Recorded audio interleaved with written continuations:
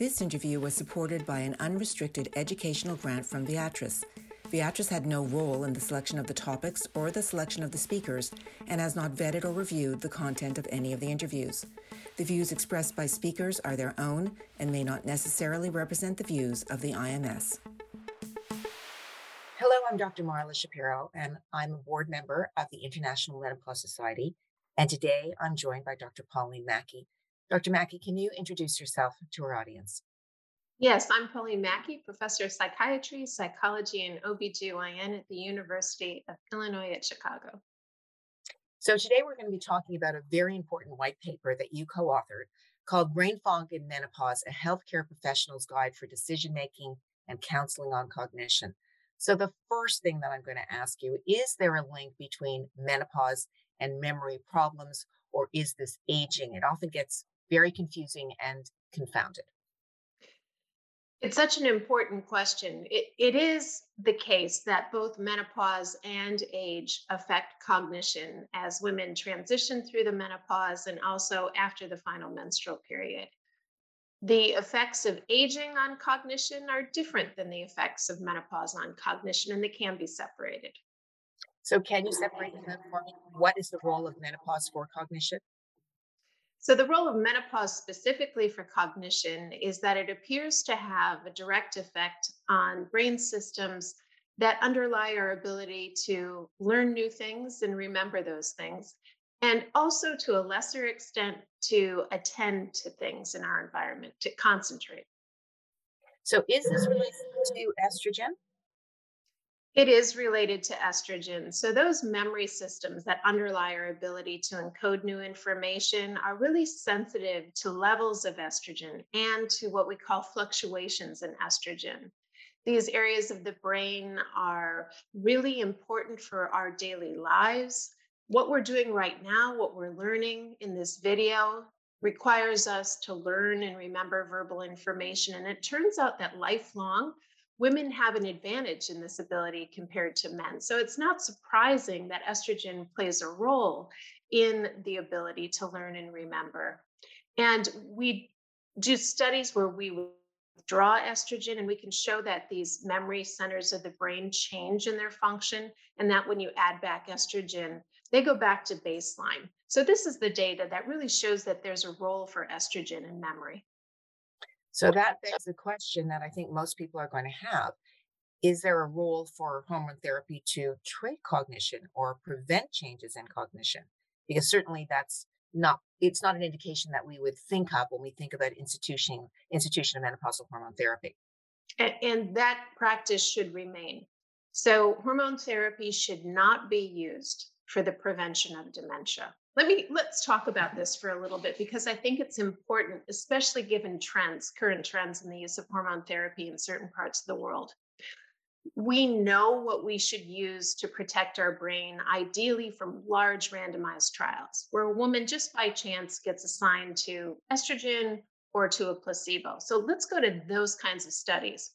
In the best case scenario, the largest randomized trial of estrogen in cognition suggests that in the best case scenario, you would need to treat 2,004 women with hormone therapy to prevent one case of Alzheimer's disease or dementia.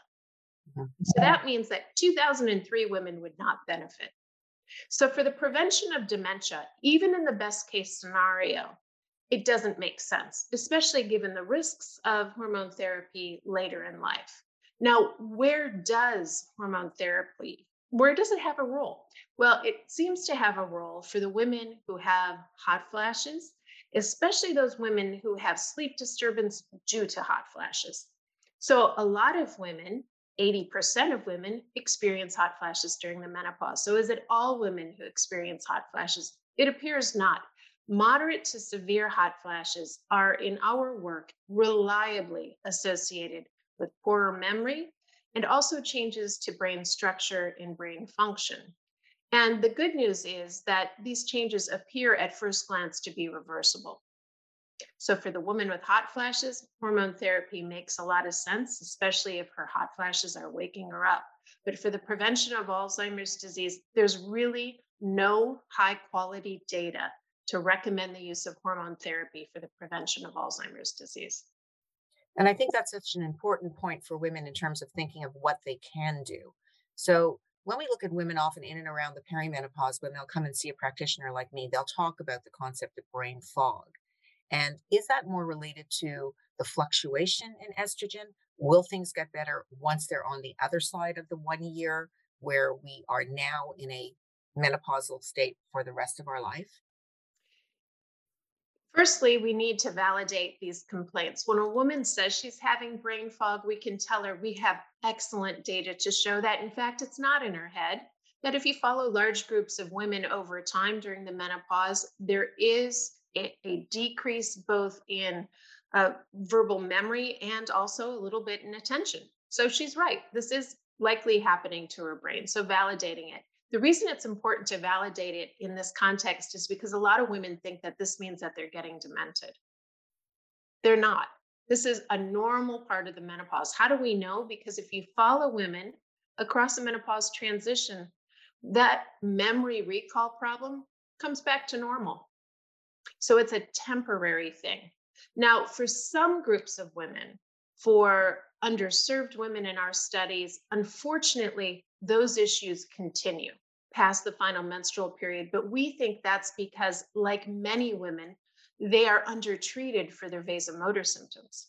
And especially underserved women, they continue to experience those symptoms for a long time. So the idea is to treat the symptoms, and then you'll get this improvement in memory performance. Now, there is some idea too that a small amount of the difficulty in learning may continue during the after the menopause transition, but it's not clinically relevant. It's a subtle change that we can measure on our memory tasks. So that's where all of these other lifestyle factors come into play. That's where women should be concentrating their energies. So I think for practitioners, it's really important for us to get the message that you're really giving us. And I think that you're pointing out the difference that when women come in complaining about brain fog with a concern about moving towards dementia, most women will not. And the concept of adding in some estrogen to prevent dementia is something that we're not endorsing. That's correct. So I think that these are really important messages that reinforce what our guidelines are for menopausal hormone therapy, but at the same time, quite reassuring for practitioners to be able to speak to their patients about this. Thank you for joining us today.